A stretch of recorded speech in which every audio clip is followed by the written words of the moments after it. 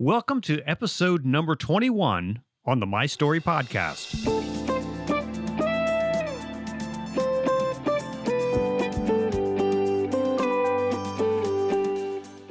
The My Story podcast features interviews with leaders, influencers, and entrepreneurs who tell us their story and the life lessons they've learned along the way. Hi, my name's Conrad, and I'm your host for the show. I'm a filmmaker, entrepreneur, a storyteller, and today I am so excited that you've taken time to listen to this podcast. So how does adversity affect you? Does it inspire you to succeed or drag you down into the depths of despair? Today on the My Story podcast, we're going to hear Margie Pizarro's story. Margie grew up in the low country of South Carolina and faced many challenges as a young African-American girl. We'll hear how she took on those challenges and what motivated her to succeed. Today, Margie is a successful attorney and an author, and I think you'll be inspired by her story. Hey, if you enjoy the My Story podcast, I want to encourage you to share this episode and others with a friend. And if you could leave a review on Apple Podcast, I would be thrilled. And now, here's my interview with Margie Pizarro.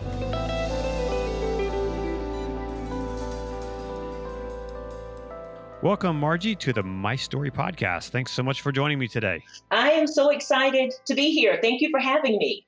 So tell me a little bit about, you and I connected because of, we used to be a school teacher years ago in South Carolina, correct? Yep, I taught fifth grade at Simpsonville Elementary School.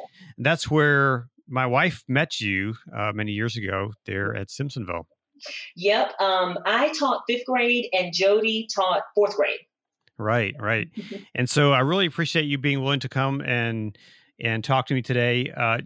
This podcast, we talk to a lot of people who are influencers and leaders and entrepreneurs, and you have a very interesting story in that you grew up in the deep South and you became a teacher, and then you had a life change or a career change, and now you are an attorney. Yep. So let's talk a little bit about where you came from, where'd you grow up, and how'd you get to where you are today? Okay, so I was born and raised in the small town of Walterboro, South Carolina. And where's that at? It's in Colleton County. My geography is horrible. If I had a map, I would point, but I think it's like maybe east or west of Charleston. Okay. It's definitely east of Columbia. Gotcha. So I was born and raised there, raised by my mom and my grandmother.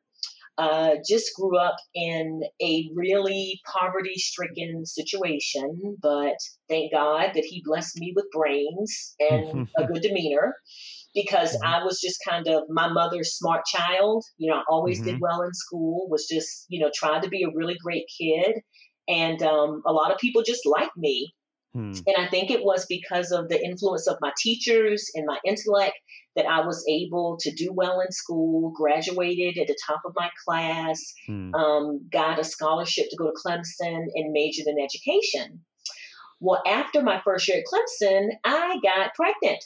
So I had to go back home to Walterboro, go back to work at the local Winn-Dixie, where I was a cashier, after spending a year in college. And when I got back home, you leave home and you see that, hey, there's a different lifestyle out there. Potentially, there are different opportunities. And then to have to return home, I just knew I couldn't stay. I knew I had to figure out a way to get back into school and finish my degree. And thank God I was able to do that.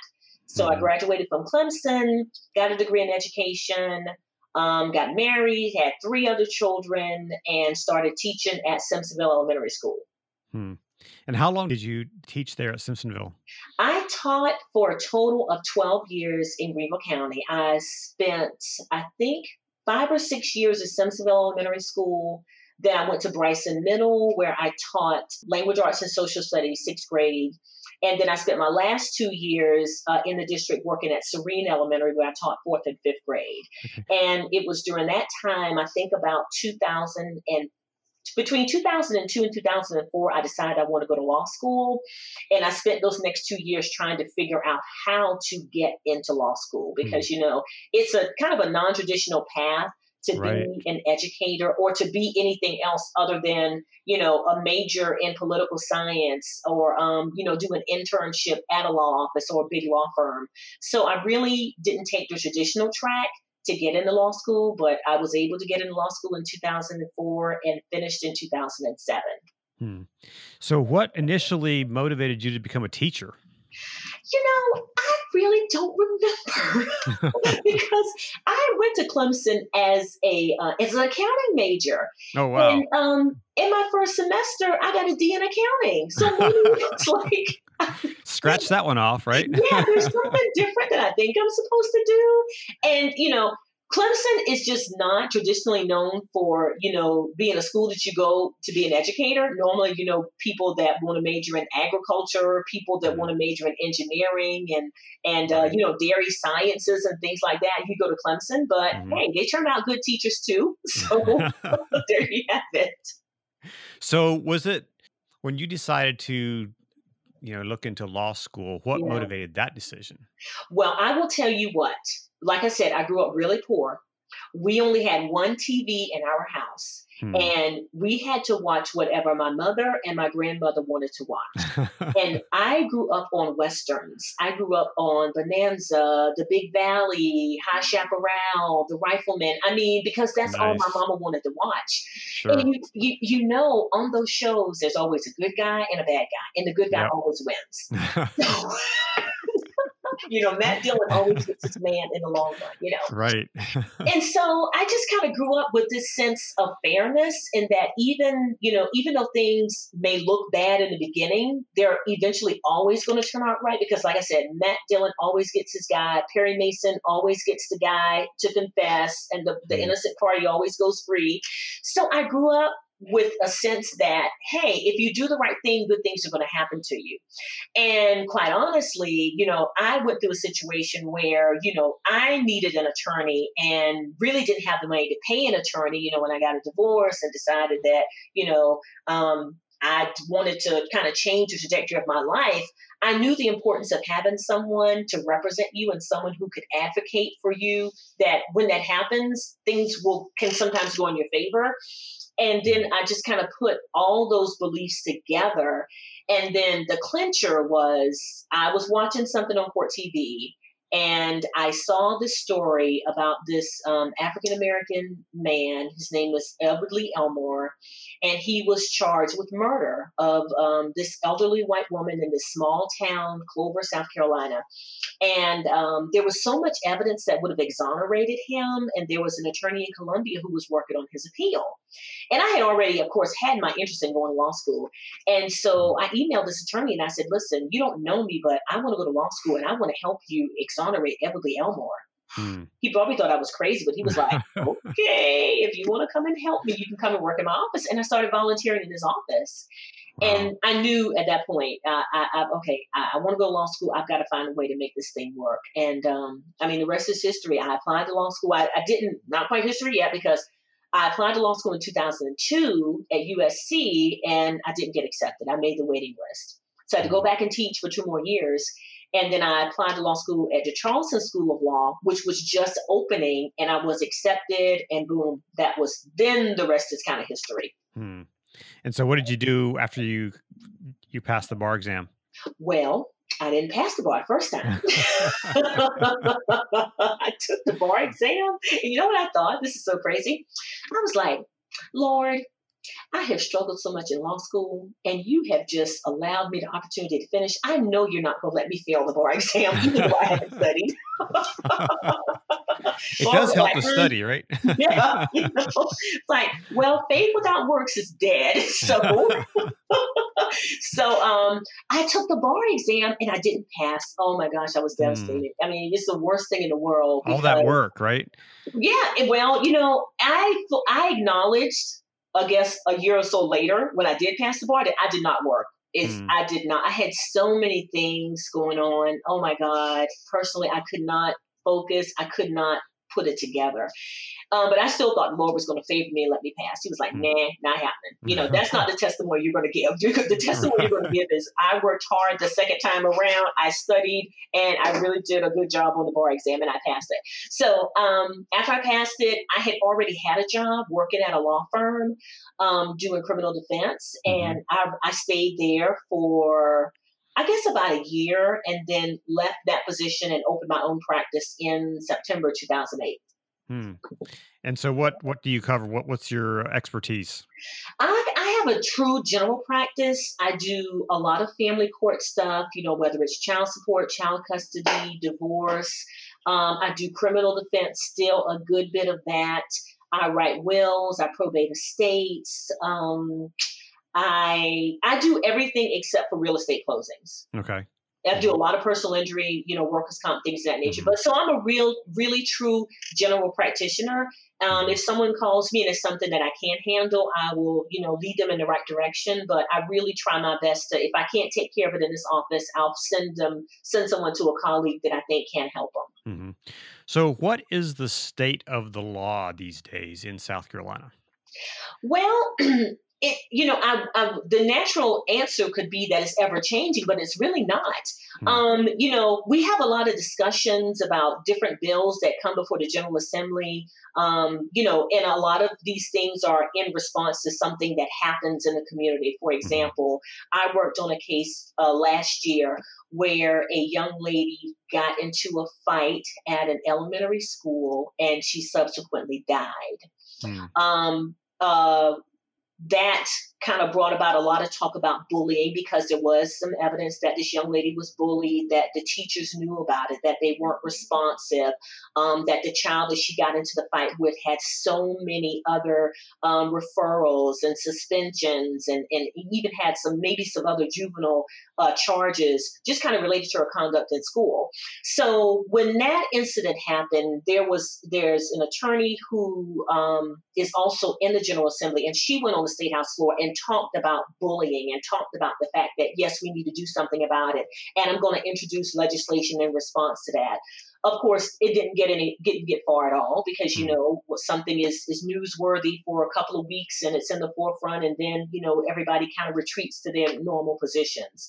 So there are certain things that happen that make legislators and lawmakers, on edge about things that they should be doing anyway. And then, once the brouhaha subsides, we again retreat back to our own corners and hope for the best. And sometimes legislation is passed as a result, and sometimes it's just not. What's maybe something that you worked on that you really feel like, wow, this really is why I got into law? Well, I do a lot of domestic work, and of course, Jody and I taught school for a number of years together, and then I went through a divorce, and I left Simpson Elementary and went to another school and things of that nature. So I certainly had a life-changing experience, and I think that. I'm not a doctor. So when I'm sick, I've got to go to somebody who has that knowledge and that expertise who can help me get well. I just was not in a position where I could afford maybe the level of representation that I needed. So what I realized is that when someone is in a situation where they're leaving a relationship, they're leaving a situation that may not have been best for them and best for their family, we're not experts. We have to go to someone who has that knowledge that can help us, walk into this new threshold, across these new thresholds of our lives. And if you don't have the right person that's advocating you to help you do that, like I said before, there's no telling how things would turn out for you. So when someone comes to me, I had a single parent that was just in my office this morning who was just in tears about a situation involving her children. And what she told me happened with her children was one of the same things happened with my children. I'm like, listen, this is how I handled it. This is not necessarily legal advice. This is just kind of woman to woman. I went through that, and I'm happy to tell you that your children will survive. You will go beyond this, and your life will be even greater. Let's just get over this little minor obstacle. So when I'm able to help people reach another level in their lives, whether it's a domestic case or whether there's some, young, dumb kid that did something stupid and has got a criminal charge, and we're able to get them in, maybe pretrial intervention, and they can kind of push the reset button on their lives. I get a lot of good feeling when I'm able to do that. Sometimes I'm just not, because, I tell people all the time, I don't make the facts. I just try to put them in the light that's most favorable to you to try to get you the best outcome. But whenever, we're happy with the outcome, my clients are, I'm like, okay, that's why I'm paying all that law school debt. Right. So you've written a book about your story, and I want to get into that in a little bit. But I want to go back to, so you grew up in an impoverished area of South Carolina, and I'm sure the poverty there was just unbelievable. Yeah. And I'm sure there were other children in your neighborhood who lived where you did, and they didn't get to where you are today. What was it about you? What was in you that got you out of that situation and motivated you to make those changes and those decisions to get you where you are today? I always said, if you have one experience, one encounter that's different from your norm, that's all the exposure that you need to at least, spark something in you that says, hey, there's something different out there. So when I grew up, we didn't even have a car. We had to walk everywhere. And this was in the era, it's so funny, now we're returning to paper bags. I mean, I hated walking 2 miles from the grocery store, mind you, carrying our milk in a paper bag, because it was going to be on the ground before you got home.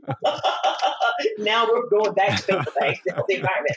But so we walked everywhere. But there was like this lady that lived up the street from us, and I would go and do little errands for her, run to the store. I would go clean out her car, and every once in a while she would go shopping in Charleston, 45 minutes away, and she would take me with her. And I would go to the mall, and I rode the escalator, and, she would buy me something every once in a while. So I was like, wow, when people have cars, this is what they do, to have this whole nother experience. So it was taking in every single experience that I had and just kind of soaking it up. And in some ways comparing it to what my normal was. And then saying, well, maybe if I work hard enough, I can get a job at the hospital like Christopher. I can have a car like Christopher and go shopping at the mall. So, and then even my teachers, like I said, because I was just a smart girl and I did well in school, but I was a nice kid. I mean, I wasn't the kid that was getting in fights. I wasn't the kid that was talking back. I mean, so I think that teachers took an interest in me because, if for nothing else, I was just a pleasant kid to be around. So then when, I was on the academic team, and like I said, we didn't have a car. So we had practice after school. I would have to depend on my teachers to give me a ride, Well, Margie, can you stay for practice today? Well, I don't have a ride. Well, I can take you home. Hey, there you go. Even when we traveled to competitions, if my mom wasn't able to pay, my way, teachers would just kind of step in. So I think that, and there were probably a lot of other kids in my neighborhood that probably had those same opportunities. I don't know why they didn't take advantage of them. I don't know. I just know that I just knew I wanted more. I just wanted more in life, because when I saw it, I saw, well, this is how other people live. I want to live like that. And even to this day, even with my own children, when they were growing up, and, there were kids that may not have been as blessed or as fortunate as my children were in whatever way, shape, or form, I would certainly say, hey, well, they can come and go with us, or they can come and spend the night, or we're going to drive to Atlanta and spend the weekend for your birthday. Hey, see if they want to go. Because I was trying to do the same thing for somebody else's kid that somebody did for me, so. I've often said that, you only know what you know. Yeah. And if you're in a situation and you only know this, because I grew up in Ohio, I actually grew up in the Amish and Mennonite community. And when I was growing up, that's all I knew. Yeah. And I didn't know there was a bigger world out there until I went off to college and realized that, there's other people in the world who, are people of faith, but they don't dress like an Amishman. Right. And so I think that's the same in a lot of situations where, and especially, folks, kids who grew up maybe in the inner city or in impoverished areas, if they don't get to experience something outside Yeah. of their realm, that's all they know. And that's what Yeah. they'll do because that's what they know. Yeah. Yeah. And to me, when we look at those kids, sometimes we have to look at them through that lens. Had they had a different experience, would the present be the present for them, or would it be something different? And that's why I really tried to do that for my children, because I'm telling you, other people did that for me. And it's just, I mean, I think there's just such a continuum in life. It's just so cyclical that the things that you pass through them again in a different realm. Maybe, I was the person who was getting a ride. Now I'm the person who's giving a ride. So I just think we just have to be mindful of the ways in which we could positively affect other people and even change their trajectory. Hmm. Who were some of the people in your early life that influenced you most? Oh, well, I mean, I went to a Catholic school for kindergarten through third grade. And that was just because it was just a neighborhood school. And I mean, my mom would get us up in the morning, get us dressed, and we just walked. It was called back of the field because it was a field and the school was at the back of the field.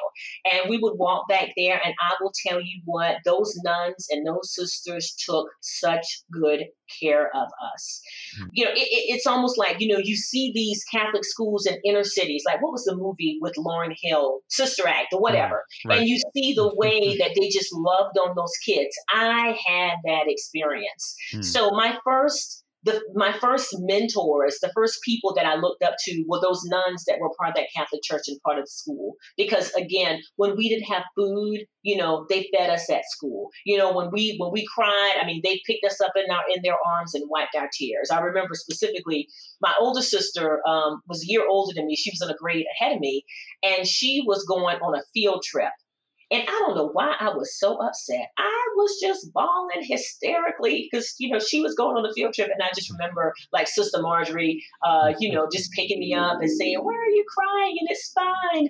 And for some reason, I had a quarter. I guess my mom had given me a quarter or something. And I remember just like opening my hand slowly, like, I don't know why I'm crying either because I have a quarter. She was like, "You shouldn't be crying. You've got all that money. You can go buy you some penny candy."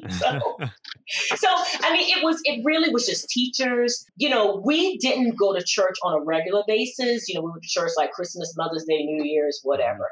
But I had an aunt that went to church religiously, and she took me to church with her as much as I would go. I mean, she made me an usher in the church. She made me, parts of all these young women's auxiliaries in the church. So that was certainly where my faith was initially grounded. And I'm thankful for that. And just teachers and people in the community that would take a switch to us in a heartbeat, because it really truly was a village that raised us. We grew up on this little dirt road where one way in and one way out, everybody knew each other. And just I am a true product of my environment, in that I took every single lesson, positive, negative, indifferent, that my environment taught me. And I used that to get to kind of where I am. I used it, turned those lemons into lemonade, and it just all kind of fit together in the puzzle of my life. So who are some of your biggest influences today? Oh, well, my husband is, and I'm not just saying that because he's sitting here. No, my husband is like, oh my God, he's such a stable force in my life, and I realize I'm so extremely ambitious. But that certainly has to be tempered, because I could be running around here trying to be like the Queen of England. I just had so much ambition, but my husband has helped me to kind of rein that in and to bloom where I'm planted, to do what I know to do what the Lord has purposed for my life. But at the same time, to do that in the confines of where I am. I mean, for one time, I wanted to move to California. I wanted to be Halle Berry's attorney and this, that, and the other. And it was like, well, Margie, maybe that's not the thing for you to do right now. I'm not quite sure that he's called you to live in Hollywood. So certainly my husband. My faith has gotten so much stronger. And I think, a result of adversity or a result of being an entrepreneur and having to get out here and hustle and figure out how to make your way in the world. So I certainly, my relationship with God is so important to me. My mom was a high school graduate. She worked like as a domestic worker, both her and my grandmother, they worked for the same family. And, even though, I shouldn't say, even though she only graduated from high school, despite the fact that that's kind of the path that she took for her life, the lessons that my mom taught me about how you treat people, the lessons that my mom taught me about being a great person, regardless of the circumstances. I tell this particular story. I've done commencement speeches at one of my alma maters for years. And I tell the story about these college students who were walking around in the neighborhood selling magazine subscriptions and how they came to our house. Now, mind you, we lived in this raggedy clapboard house that was falling apart, leaky roof, no central heating in there, rat infested. It was the worst of the worst. But it was comfortable. And listen, love the love that was in that house. But these college students come up selling these magazine subscriptions, and my mom is buying them. And I'm like, wait a minute, lady. You're going to be hiding from the insurance man tomorrow because you can't afford to pay your insurance. You'll be hiding from bill collectors. And you are spending $30 on these magazine subscriptions. And so she buys the magazine subscription, signs up and everything. And then she asks these kids, these college students, well, do y'all want something to eat? And they're like, yeah. And I'm thinking, okay, you're giving away money we don't have. Now you're going to give away our food. And as she is going in the kitchen, she makes them like the biggest bologna and cheese sandwiches that you can imagine. And as she is making these sandwiches, she's talking to the Lord, to herself, whatever. And she's saying, these kids are out here. They don't have anything to eat. Somebody may have to give one of mine a sandwich. Somebody may have to feed one of my kids. And I'm hearing this.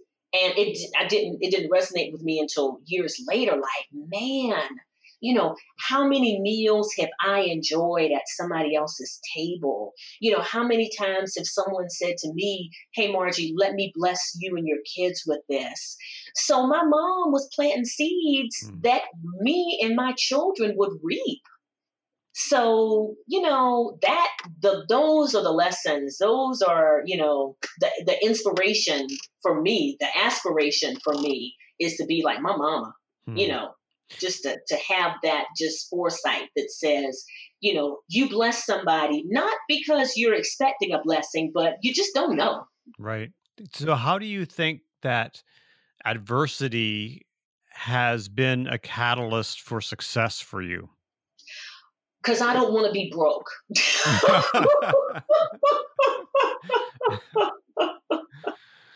I don't want to be poor. Mm-hmm. Listen, I remember, oh my God, like I said, we lived in this small, tiny, oh God, this house, Lord help us. And man, me and my sister shared a bed and we're asleep. And all of a sudden, this rat, not a mouse, Conrad, a R-A-T, from outside has gotten in our house. And he is like coming into our room and we are yelling and screaming for our mom to come and do something. My mom goes outside and gets a shovel and she just like laid into that rat. She killed him dead and then took him and threw him outside and we went to bed. Like, I don't want to have that experience anymore. So I don't know. There's probably nothing very spiritual about that. But I mean, when you've been there and you find a path not to avoid having to go back there, you take that path. Mm-hmm. Do you think today you don't know until you know, you know? Do you think in today's culture of just easy living and how so many kids are growing up, they get a participation trophy, parents protect them from everything. Do you think that is going to be a hindrance to people in the future? I think it most certainly can. Now, I'm not saying that unless you almost get bitten by a rat, you're not going to make it. but I believe that I just read something about what was the affluenza kid. He's in trouble again. Oh, He really? violated his probation, and his whole defense was because they shielded him and protected him so much, he had no sense of remorse or no sense of right from wrong. Hmm. There's a part of me that says, okay, that kind of makes sense. But then there's another part of me that says, children are going to have their own experiences that are different than what we as adults teach them, and that are also different from what we shield them from.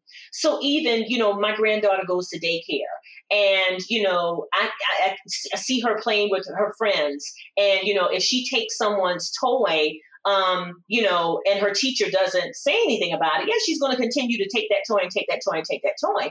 But when she gets home, if she takes that toy, I may pop her. And so she's going to know that there's certainly a consequence related to that. So I think that certainly as parents, I've done my share of shielding, probably should have stopped a long time ago.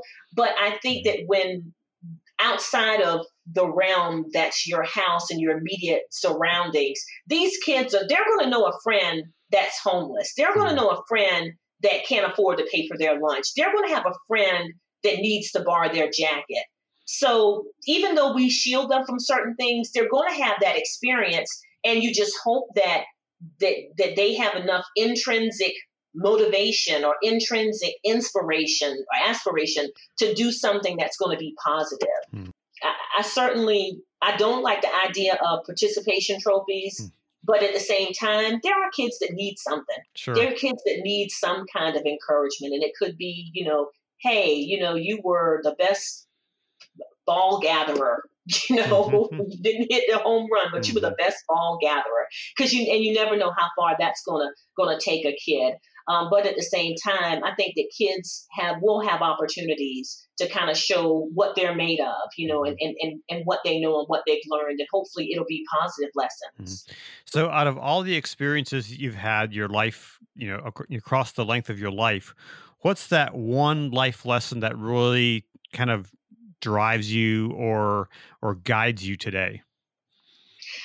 Well, I think I would probably say just my children, because I think that I made some decisions that, could have negatively affected them, in as much as I thought that they would positively affect them. For example, when I decided to go to law school, I left Greenville. I left Greenville and I moved to Somerville, moved to Charleston area back near where I grew up. And if I had thought better of it, of course, that affected my children's relationship with their father, with their members of their family, because when we left, the relationship didn't continue the same way it was when we were there. Obviously, you've moved 200 miles away. So could I have thought about it a little more? Could I have worked a little harder? Even though the goal in front of me was, I've got to finish law school. I've got to create another source of income. I've got to show them, the importance of hard work. I felt good about the decision I made for the things that I wanted to show them. But, my grandmother said, just because you can do something doesn't mean you should do it, or that there's always a way to do something. And I don't know. I know that my children have a different relationship with that side of their family. I'm not going to take total responsibility for it. But if I had thought about it a little differently, I don't know. Maybe I would have done something differently. But that, to me, is a question that I don't have an answer to. Like, if you had stuck around a little longer, or if you had done something, or if you had not been so ambitious, if you had not decided you want to go and save the world, But we can second guess ourselves all day long. At some point, I'm going to have peace about it, and not it be the thing that pops up when someone says, what's a life lesson that kind of resonates with you, So you decided to write a book a few years ago. Yeah. So tell us a little bit about that. Why did you decide to write a book, and what is it about?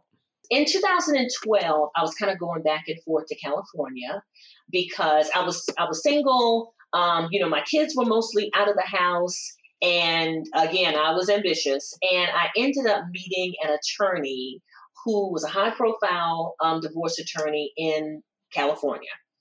And I went to one of his seminars, was there for a week, and it was great, and went back and did the same seminar a year later for another week. And I sent him an email and said, hey, I would love to come to LA to kind of shadow in your office. And he said, well, if you come to LA, I'm working on a case. Maybe you can come and sit in on the case. And I said, sure.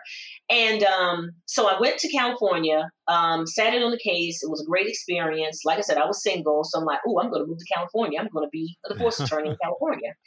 I went to take the California bar exam, and it was a beast. It was a monster. I failed it miserably the first time. Went back and took it the second time. Failed it, probably made 1 point higher the second time. Went back the third time. Now, Milton and I were already married, and I said, I'm still going to go. I'm going to beat this thing. It's not going to beat me, So we go to California. I'm in a review class. I'm going to stay in California for a month. And then like 2 weeks into my month, I'm like, now, why am I taking this bar exam again? I'm married. We have a blended family. Milton has young children now, and I think I'm going to going to practice law in California and South Carolina. No, that is not going to work. So I still had another like 2 or 3 weeks in California. I didn't have anything to do once I decided I wanted to take a bar exam. So I remember walking to Staples and buying like I have no technology. You probably know that. So I bought like those little handheld recorders, and I just started talking in it. And I just started talking about stories of my life. I told my bologna and cheese sandwich about my mom, told a story about my dad who, wasn't real present in my life, but I just adored him. And when he came, he promised me a bicycle for my birthday, and he didn't bring it. He only gave me $1. And, I just started talking these stories into this recorder, and I just had someone transcribe it. And that was the beginning of the book. So what's the book called? It's called How I Got From There to Here. And there is Walterboro, growing up, that young girl in abject poverty, raised by her mom and grandmother on that little dirt road, to here, which is now I'm a lawyer. I own my own practice. I've been practicing law even before that. I mean, I graduated from college. I have a master's degree. I have an advanced degree. I own a law practice, So the little girl in Walterboro that seemingly had so many cards and so many decks stacked against her, was through the help of people, through God's favor, through persistence and perseverance, was able to be the person that's on your podcast today. Wow, that's quite an amazing journey that you've been on.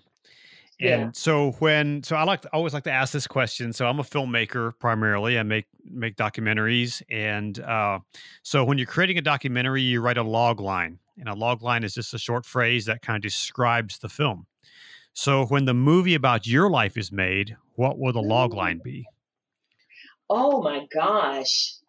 A little girl born into the world to change the world.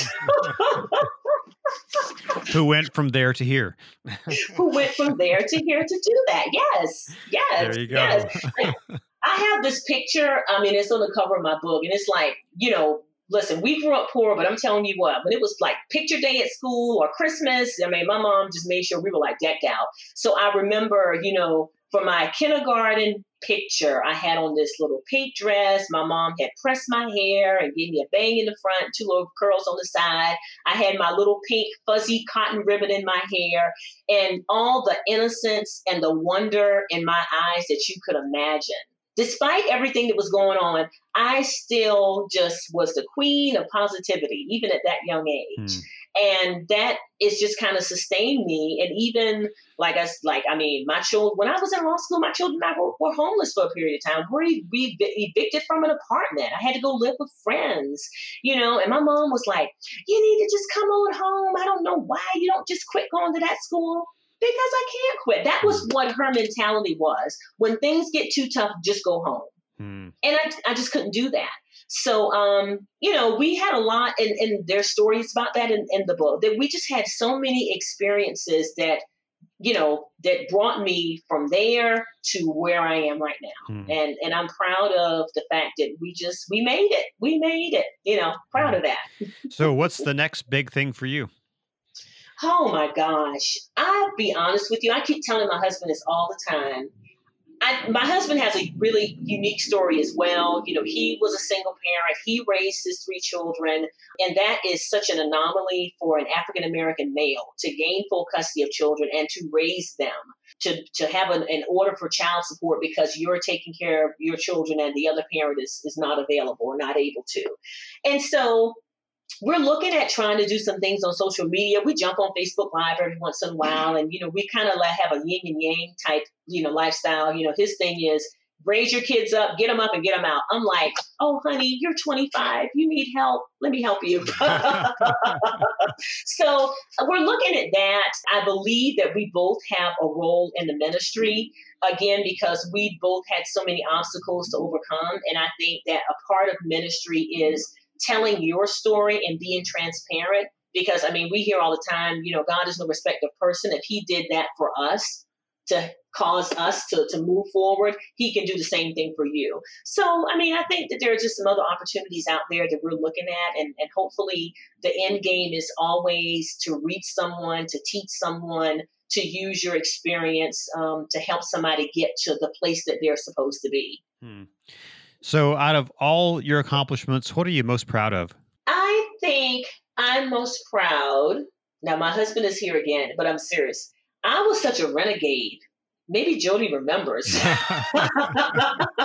Because I was such like an independent, free spirit type person. It's just me against the world. I'm going to do this. Me. I'm just going to depend on my wits and my intellect and my intelligence to get me to where I need to go. The thing that I like about the person I am now is I recognize so many other gifts and talents in other people.